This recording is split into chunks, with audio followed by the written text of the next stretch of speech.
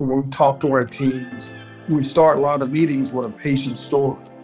Because we have to keep reminding each other that, yes, there's a business part of what we do. The books have to be kept. Finances have to be in order. Money has to be collected. But at the end of the day, the product, if you will, is a service to someone who is probably having the worst day of their lives. And our job is to make that day a little less difficult for them. Because every day, my system is impacting somebody's life. Welcome to Moments Move Us, a people-first podcast unlocking the power of meaningful moments by bringing you stories that inspire. I'm your host, Rebecca Corin. Today's guest has dedicated his life to making a difference in the healthcare industry. Please join me in welcoming Marvin O'Quinn, President and COO at Common Spirit Health. In our conversation today, you'll hear one word continually mentioned: human kindness. It's all about going above and beyond the traditional bounds of healthcare and treating patients with genuine empathy. Marvin firmly believes that leadership is about respecting and empathizing with people, whether it's people on your team or the patients that you serve. When you lead with kindness, you create an environment that inspires and motivates everyone to work towards a shared vision. Additionally, you'll learn how leadership plays a pivotal role in creating equitable access to healthcare services, and how the COVID pandemic has made a massive impact on the entire industry to that end. Listen in as Marvin shares practical solutions to address the shortage of workers and ensure quality care for all. This conversation is sure to make you think and even may make you challenge your perspective. Let's dive in. Let's jump right in today on Moments Move Us. Marvin, I'm so happy to have you on the show. Thank you so much for joining. It's my pleasure. Happy to be here. Let's start today by talking a little bit about your journey and how you became who you are today, both president of Common Spirit, but also who you are as a person. So I don't know if you want to start maybe, but where you grew up and some of those moments that led you here. Oh, certainly. Most people, when they ask me, where did you grow up? I talk about growing up in the inner city of Los Angeles. But in reality, I was actually born in Memphis, Tennessee. And I lived in a small town outside of Memphis, Tennessee, actually in Arkansas, in the Delta. And the town was called Crawfordsville, Arkansas. Not a town that was growing. I guess you would call it the segregated South. The Black population literally lived on one side of the track, and the white population lived on the other side of the track. We had separate schools, separate libraries, separate everything. I started in that environment. A lot of Black families, there was a large migration out of the South to seek a better life for their children and for their families. And so my initial impressions of life were pretty difficult. I did everything: pick cotton, chop cotton, pick fruits. We did what you had to do to survive. And I suppose I learned from that the willingness to really work hard, because you had to if you wanted to scratch out a decent life for your family. But we migrated. Now, a lot of folks at that point in time were leaving Arkansas and Tennessee. My family migrated to Los Angeles, driven by the large boom in the aircraft industry in Los Angeles. Mm-hmm. And both of my parents, my mother and stepfather, ended up working on constructing airplanes. We moved into the inner city of Los Angeles, where I, interestingly enough, had a deep South accent to the extent that most people couldn't understand a word I was saying, which you might imagine resulted in some, shall we say, not so nice things being said about me at the time. Yeah. But I had to learn to adjust. And I did, and I got on the sports. I played basketball, actually essentially ran track, and it was a very difficult community, lots of gang activity and all that stuff. But as an athlete, I was kind of protected, if you will, from the gangs, because they like to see the athletes and be a part of that type of thing. There was one teacher there who took an interest in me for whatever reason. I don't know why. She liked me. She made sure I came to class. Or I didn't go to class. She came looking for me. And she got me enrolled in a summer program at UCLA, where I actually had to go and live on campus there the entire summer. Now, I'd been two places in my life, the Deep South and inner city LA. So now I'm living in Brentwood on the UCLA campus. I've never seen anything quite so beautiful. It opened my eyes, if you will, that there is another world. And that was the beginning of my journey out of the inner city. So when I came back after being there for the summer, I had a sense of what I wanted to do. I wanted to go to college, a larger education, and be able to determine my own destiny, if you will. And so for phase 2, what kind of came into play for you, Marvin? What was next after you sort of got to see Brentwood and college and got a taste for what maybe could be? Because I went to the summer program at UCLA, I had the opportunity and an advantage in getting into UCLA. And so that same teacher who had set me up with that program encouraged me to apply. I did. I got accepted and I moved to the campus after my senior year and began the journey of what am I going to do now? I'm here. What am I going to major in? And I got to make new friends. I was fortunate that a couple of my high school buddies also came along. So I wasn't like all by myself. But I did get a job that summer working in a hospital. We called it Big County, or what is really known as LAC-USC Medical Center. And I worked in the emergency room there over the summer and really got a taste of what a hospital was like. I worked as a transporter out of the emergency room. And that is kind of what whet my appetite, if you will, for wanting to work in healthcare. Because I saw there people working really hard to take care of some people who were without a lot of income, really in a lot of distress, and serving the community like the one that I grew up in. On a Thursday night, the emergency room got full, and it stayed full until Monday morning. And that's where I first really thought, this is something I could do. I didn't know how to do it, but I knew it was something I wanted to be close to. What did you like about it in that environment was started to create a calling for you? A couple of things. One, I could see in a lot of the faces in the emergency rooms, the same sort of despair and loneliness and grief that I saw in the community that I grew up in. These were my people, if you will. And I'm here with an institution that was serving them and seemed to be happy and willing and glad to serve them. And so that made me think maybe there's something I could do that could help my community. And so that was part of it. The other part of it is really exciting. I've grown up in a very small town. You really don't see much past your block or your high school. Anything beyond that's another world to you. And so here I am seeing a completely new world and experiencing and interacting with people that I'd never thought I'd or even dreamed I'd be able to interact with, most of whom were white. 99% of the people who lived in my community were Black. And so my experiences outside of African Americans was very limited. But once I got to UCLA, like a whole other world opens up. But these were all college students about my age. So now I'm working in this hospital where all these folks there are adults. And I'm like 19 years old. And they're treating me just like another person, not something that I was accustomed to. And so I enjoyed it. I liked the excitement of it. It was a huge complex with lots of working parts. And people show you stuff and teach you things. And I just found it really exciting to be there. Now we're getting to phase 3, I feel like. So now you've had some experience in a hospital. You considered being a doc, but now you're going a different direction. What happens next, Marvin? Most of my friends around me were either in dental school or medical school. And back then, people were leaving to go off to one of those academic endeavors after the junior year. As a senior at UCLA, I suddenly found myself pretty much alone. Most of my friends had left. And I started to drift a little bit. I was lonely for people who I'd missed, had been with for 3, 4, 6 years, including the guys who came with me from high school.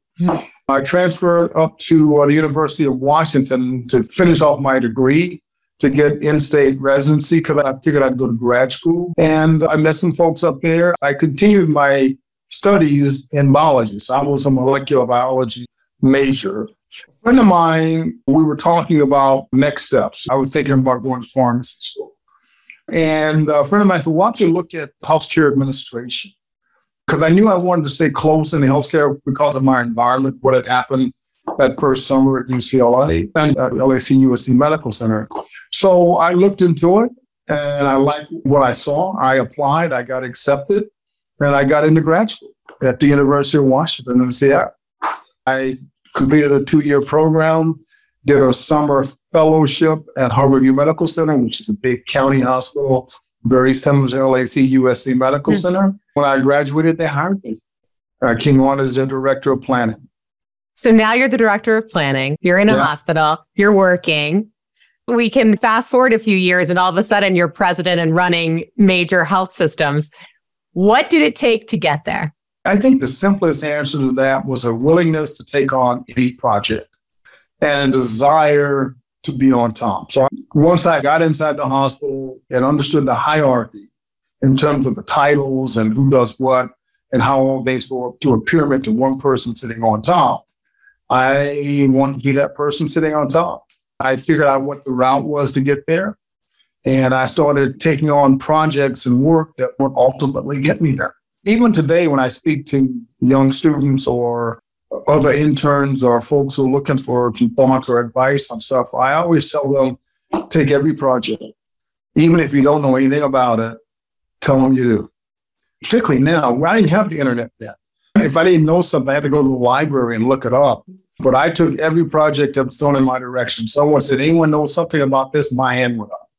And so I just made myself indispensable, if you will, to the organization. And then I started looking at job opportunities that were going to take me in the direction I wanted to go. So I spent my first 10 years in strategy, but I knew I needed to get into operations if I wanted to be a CEO. The first opportunity, I got into operations. Now, as a strategist, I had been developing programs, but strategists aren't supposed to run them. They're supposed to develop them and turn them over to operations. But there were a lot of programs that I developed that the operators didn't want because they didn't see them as being significant enough. So I raised my hand and said, I'll run them. And that's how I got experience actually running departments and programs. When I had the opportunity to go into operations, I already had a sense of how to manage people. And so I took over a big operation at the Legacy Manual Hospital in Portland. And after that, I just went from there into various CEO roles. So it takes a lot of courage and hunger to be able to be like, I see how this whole thing works. I see the pyramid. I want to be that guy at the top. I want to be that person. And then basically jumping in and saying, oh, I got that. I can do that project. Hand goes up. You may know barely anything about it. You're like, I'll find out. I will find the answer. There are a lot of young leaders and aspiring leaders that listen to this show. Can you talk a little bit about the courage to be able to step forward, raise your hand in a moment when maybe you might feel a little out of place, or maybe you feel like you're not sure if you can definitely 100% do that job? What does it take and what can you lean on to get inspired to get there? For me, it was fear. I didn't want to live the way my parents had lived. I didn't want to have my life determined by circumstances around me. I wanted to control my own destiny. I always had this inner turmoil that's still there today. That is, I'm not quite good enough. And so I got to work harder. I got to be in earlier. I got to stay later, or I'm not going to make it. And I'll end up back living in the inner city with nothing to account for in terms of my life. And I didn't want that. And so that fear is what has driven me. And even to this day, it still drives me, even though I've had some success. I always feel like I'm just not quite good enough. I don't know if this is exactly how you feel, but I know that Mark Cuban has been very vocal talking about imposter syndrome and how every single shark on Shark Tank feels imposter syndrome, even now.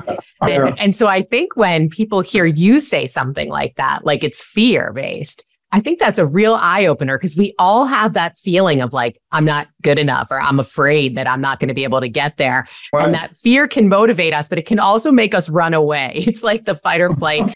I also feel like some of it might be this inner feeling that you started to take on when you were younger. And I think about the story you shared about working in the emergency department and seeing your community and really wanting to serve them. And I wonder, does it go back to that too, like serving your mission? Because you've talked a lot about serving mission-driven organizations, how important that is to you, giving back to your community. Is that part of it too?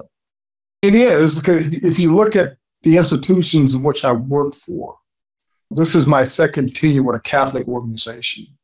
And then I've worked at large university hospitals that serve the inner city.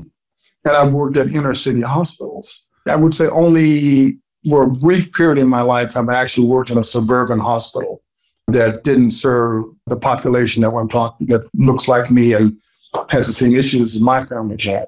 As I look back, I think, did I choose that or did it choose me? But it sure happened. I don't know the answer to the question, really. It just happened. And I feel good about it. I can say that I didn't run away from my community. Maybe through some part of what I've done, I've been able to make some people's lives a little bit easier in the community that I grew up in. And so now at Common Spirit, let's talk a little bit about that, because you lead a huge organization that is serving so many communities. Your organization has grown exponentially recently. Like, can you talk a little bit about how this fuels you now and culture at your organization and how you set the tone for people to be able to grow like this, like in ways that you have over your career? Our singular purpose is to serve the common good. And that's written into many of our statements that you'll see in our office buildings. And we have hospitals all over the country, and a large proportion of them are in the communities that look like communities that I grew up in.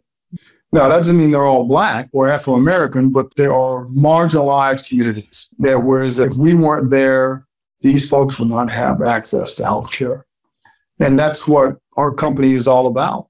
Now, that doesn't mean we don't have hospitals in growing commercial areas. We do, but we use the resources that are generated in those communities to help support those communities that don't have those kind of resources.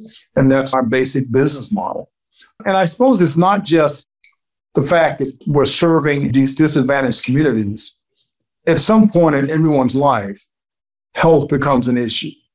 When we talk to our teams, we start a lot of meetings with a patient story, because we have to keep reminding each other that, yes, there's a business part of what we do. The books have to be kept. Finances have to be in order. Money has to be collected. But at the end of the day, the product, if you will, is a service to someone who is probably having the worst day of their lives. And our job is to make that day a little less difficult for them. Because every day, my system is impacting somebody's life. And it could be negative, it could be positive, depending upon the circumstances. And we can't control all those circumstances, because some of these diseases that people get are unrelenting, and there are no answers many times. So the only answer is how you take care of people.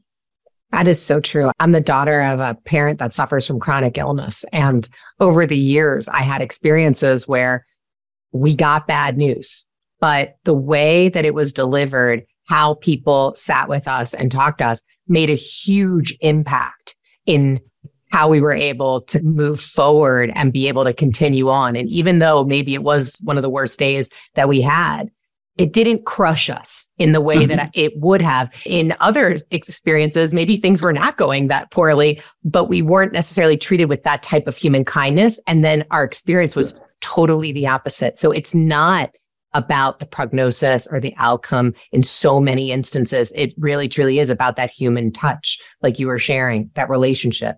You know, most people who work in the healthcare field, we're not in a position to judge technical quality of a doctor or of a nurse. You presume that they are qualified because of their credential. Well, what you can judge is how they treat you, what level of empathy they may or may not have. Do they see you as a human being, or do they see you as just another person going through the mill? And what we're trying to do in that whole issue of hello human kindness and who we are is about empathy and treating people with respect as you would treat your own family member if they were inside of one of your institutions. And you just mentioned hello human kindness. And I just absolutely love that phrase. And you are sharing with me how important that promise is that you make to the communities that you serve. Like you said, we're impacting at least one person right now. I'm sure you're impacting thousands of people right this moment. Can you share a little bit about hello human kindness and how you're able to get that to really fuel people across a system with thousands and thousands of healthcare workers? Sure. So the whole idea is Hello Human Kindness is a promise. The promise is that when you come to one of our institutions, the interactions that you're going to have are going to be empathetic. We're going to treat you as a human being. We're going to put your needs first. We're going to try to maintain your dignity. We're going to treat your family with respect in the same way that we treat you. And we're going to treat you as if you were a member of the family. It's not just healthcare you're getting from us. What you're going to get from us is kindness. Because we believe that how you connect with an individual also can have a powerful impact on how they receive care and how they recover from their care. And we think that encompasses what we're trying to do. We're a big organization, and do we always get it right? We do not. But we're striving for that. And we're not letting perfection get in the way of the good, as people say. It is a journey, and each day we want to get a little bit better and a little bit better.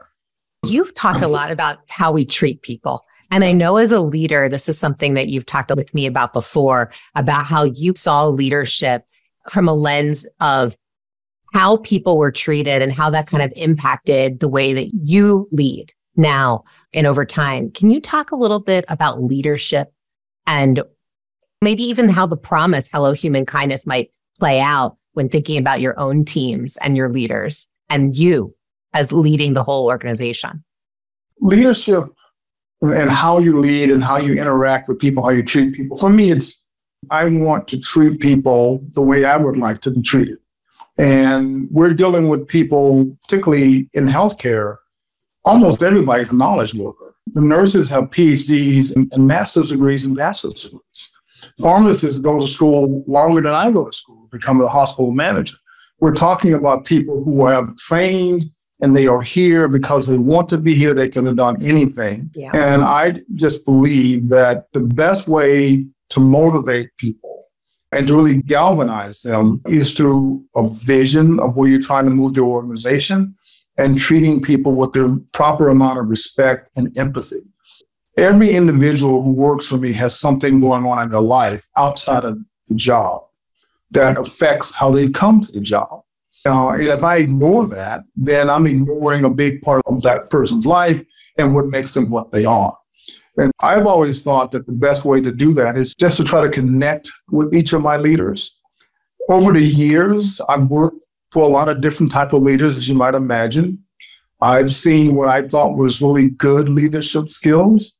I've seen people in CEO jobs who frankly should not have been there, or they might have been a good CEO in the 1920s, but that's a different style than for what it takes to run an organization today. I've experienced what I think was leadership style that I wouldn't want to. I've been treated in a way that I wouldn't want to treat someone else, like some of the people I've worked for. I learned from that.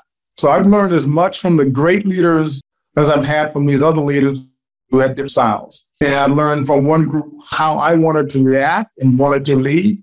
And from the other group, I learned how I didn't want to make people feel. I've incorporated all of that into my leadership style in terms of how I approach people. I manage other executives. They know their jobs. I don't need to do their jobs for them. I need to make it possible for them to do their jobs. And our human kindness aspect is, I think you rightly guessed, it's not just for the patients. It's also about how we treat each other inside the organization. And it begins with the supposition that you have to believe that everybody has good intentions. And they may make a bad decision. They may go in the wrong direction. They may make a mistake, but they're making that out of an effort to make things happen, to make a positive impact. And you should treat it that way and help people get back on track if they're off. Can you share an example of a time where you saw treating someone as a leader go right to the point where they might have transformed in some way or seen themselves differently or approached something differently over the years? I won't give you a personal example for myself, but I'll tell you an example that I experienced that had a profound impact on me. Early in my career, when maybe I was a little bigger than my shoes actually were. How's that? One of the leaders in the organization made a mistake. And it cost us, at that time, maybe $3 or $4 million mistake. I was talking to the CEO and I was going on and on about how this guy needed to be fired. You can't make that kind of mistake. And he says, Marvin, one day you're going to make a mistake. And you should hope that the person that you report to will be understanding of the mistake you made and give you an opportunity to correct it. After that, I had even more respect for that CEO at the time. And the person who had made the mistake, he didn't lose his job, and he went on to be a great leader in the field that he was in. And I think principally because he was given another chance, to go on. Wow. A chance that I wasn't willing to give him at that time and should have been.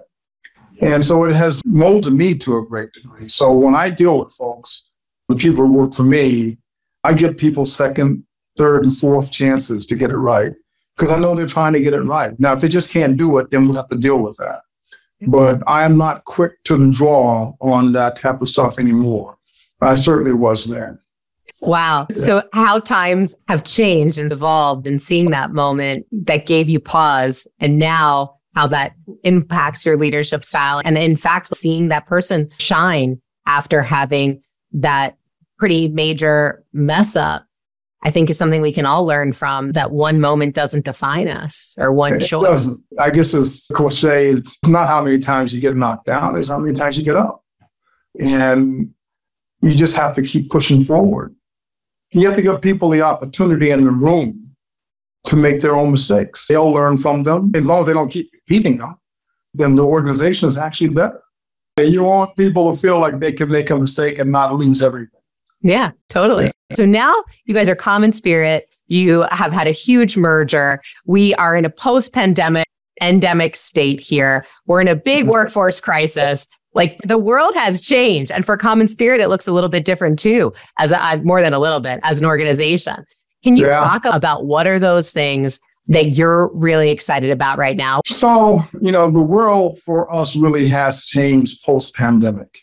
Sitting in one of our offices here in San Francisco, where we used to have 50,000 square feet of office space, and now we've got 20,000, and it's never more than 10% occupied because folks want to work from home. The labor force has changed dramatically. There was this history professor, she was telling the origins of the Black Death and then the impacts that it had and how it went around and all the various theories about why it came in. But the thing that I noted, that I've talked a lot about actually at work, is it changed the economy of how work was done. It changed the power base from the landowners to the workers, because supply and demand of workers changed because all the workers died. Now, the workers could demand higher wages, and the farm owners had to pay it if they wanted to get their farms cultivated. And plus, a lot of people left the countryside and moved into the city. So it changed. Of course, everyone talks about it led to the Great Renaissance and all of that. But the very nature of the economy that existed in Europe at that time changed as a result of the bubonic plague. Well, the same thing has happened as a result of COVID. We now have people working from home and they have no intention of coming back to the office. And if you say you have to work in the office, they'll just go find a job someplace else. And those jobs are available to them because so many people have decided, maybe I've been working too hard. Then maybe I should be at home more and don't need to work as hard and I don't need all these jobs. And that's a better life. I'll just change my lifestyle. So the economy of the workforce has changed dramatically for us here in healthcare. 100,000 nurses left during the pandemic. They're projecting another 500,000 nurses to leave the field over the next 3 to 5 years.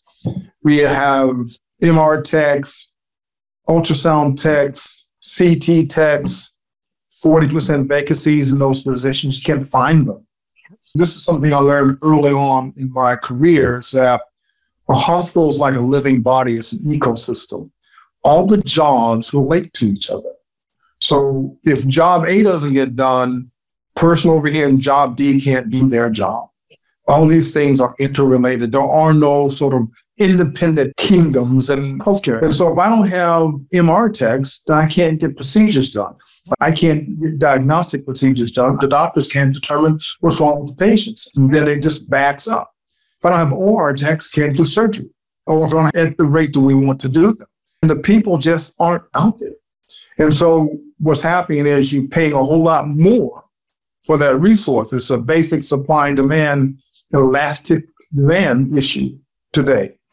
So, or elasticity of demand. As I see it, the answer is in technology. Now, the technology has to do two things for us.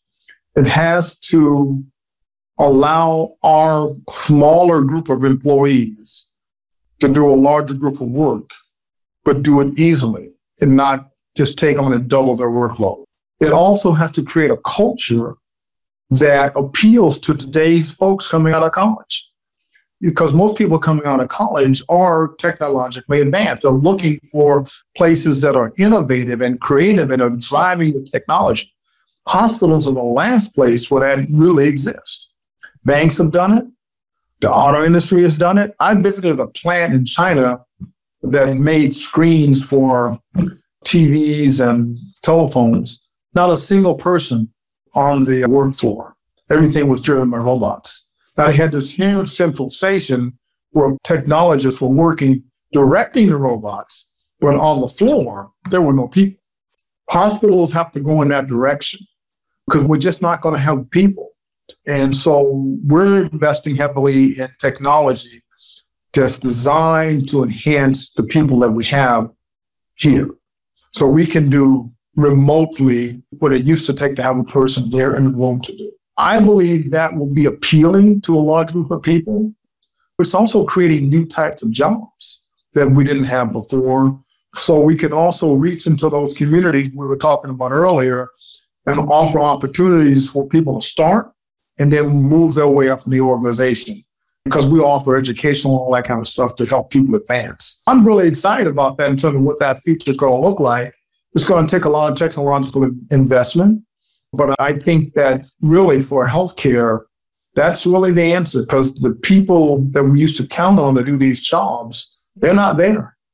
I think tech has never been more important, and the gains that we're going to start to have as a result of these pressures, obviously having the pressures is really tough and creates a lot of challenge right now. It also creates a fire for us to start leveraging more technologies, getting more creative and really looking at innovation in different ways. And the other thing that I love that you said was how you're looking at two pieces of this. You're looking at the tech aspect and the innovation aspect, but you're also looking at the culture aspect. And you have to have both because we're not talking about replacing all people with robots and then throwing away all culture and getting rid of human kindness altogether. Like your promise that you talked so much about, you're talking about an intersection between technology with culture as the underlying foundation of the human kindness aspect, which is going to propel relationships and just allow people to connect deeper and with more people, even when they're understaffed is what we used to consider that as we have more opportunities to leverage technology to fill some of the gaps, which I think is really exciting.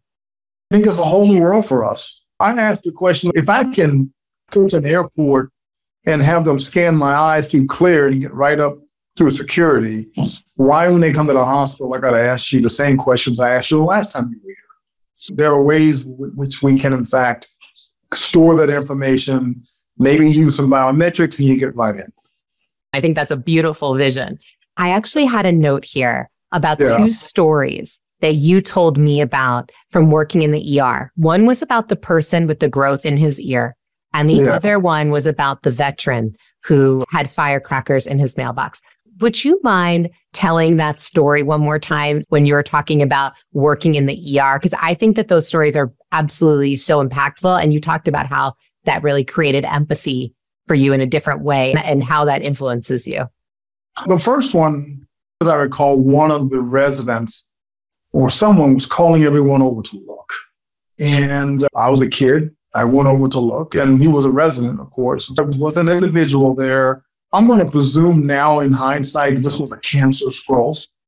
And it was maybe 4 or 5 inches that spiraled out of this individual's ear. And I guess it must have had some sort of feature to it. And here's this poor individual sitting there, when all of us standing around pointing and looking and gawking and whispering and giggling and making all these noises that young people do about this thing that's coming out of this guy's ear. And it occurred to me that maybe at the moment, or certainly in retrospect, that this was just wrong. This showed no empathy for this individual, no respect for his or her dignity. And this person doesn't know what's wrong with them, and they're probably scared. And we did nothing at that point that I can remember to comfort this individual. And we moved it forward to today. Hello, human kindness. I would say that something like that would not happen in one of our hospitals. We would have more empathy than that. The other circumstance is a Vietnam veteran living in a community really not that far from the hospital. I guess he was a neighborhood person that kids like to pick on because he was probably suffering from post-traumatic stress syndrome and was an odd character to the kids. And so they decided to put some firecrackers in his mailbox. And they go off, and he is transported back to Vietnam. And he grabbed his gun and came outside and was eventually arrested and brought into our psych unit there at the emergency room, where the police related the story to us. I just looked at that circumstance. I just felt horribly bad. I didn't know what post-traumatic stress syndrome was at the time.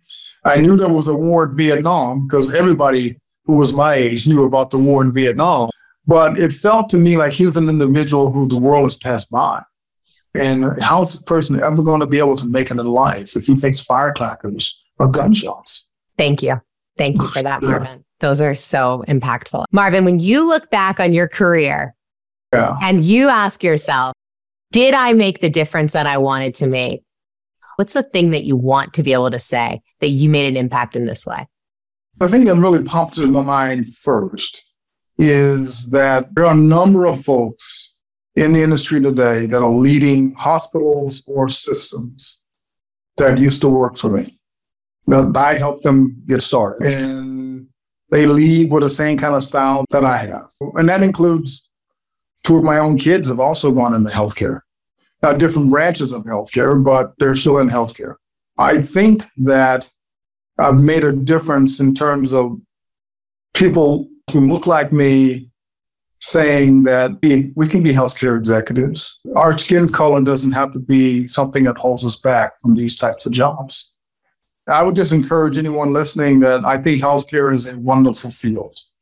It has been good to me and my family, and you can certainly say that it is extremely rewarding to know that they're having a positive impact on people's lives, frequently in circumstances that really are the lowest points in their lives. I'm Rebecca Corin. Thanks for listening to Moments Move Us. Remember, when you put people first, your actions can move others in unexpected ways. Be sure to follow wherever you get your audio.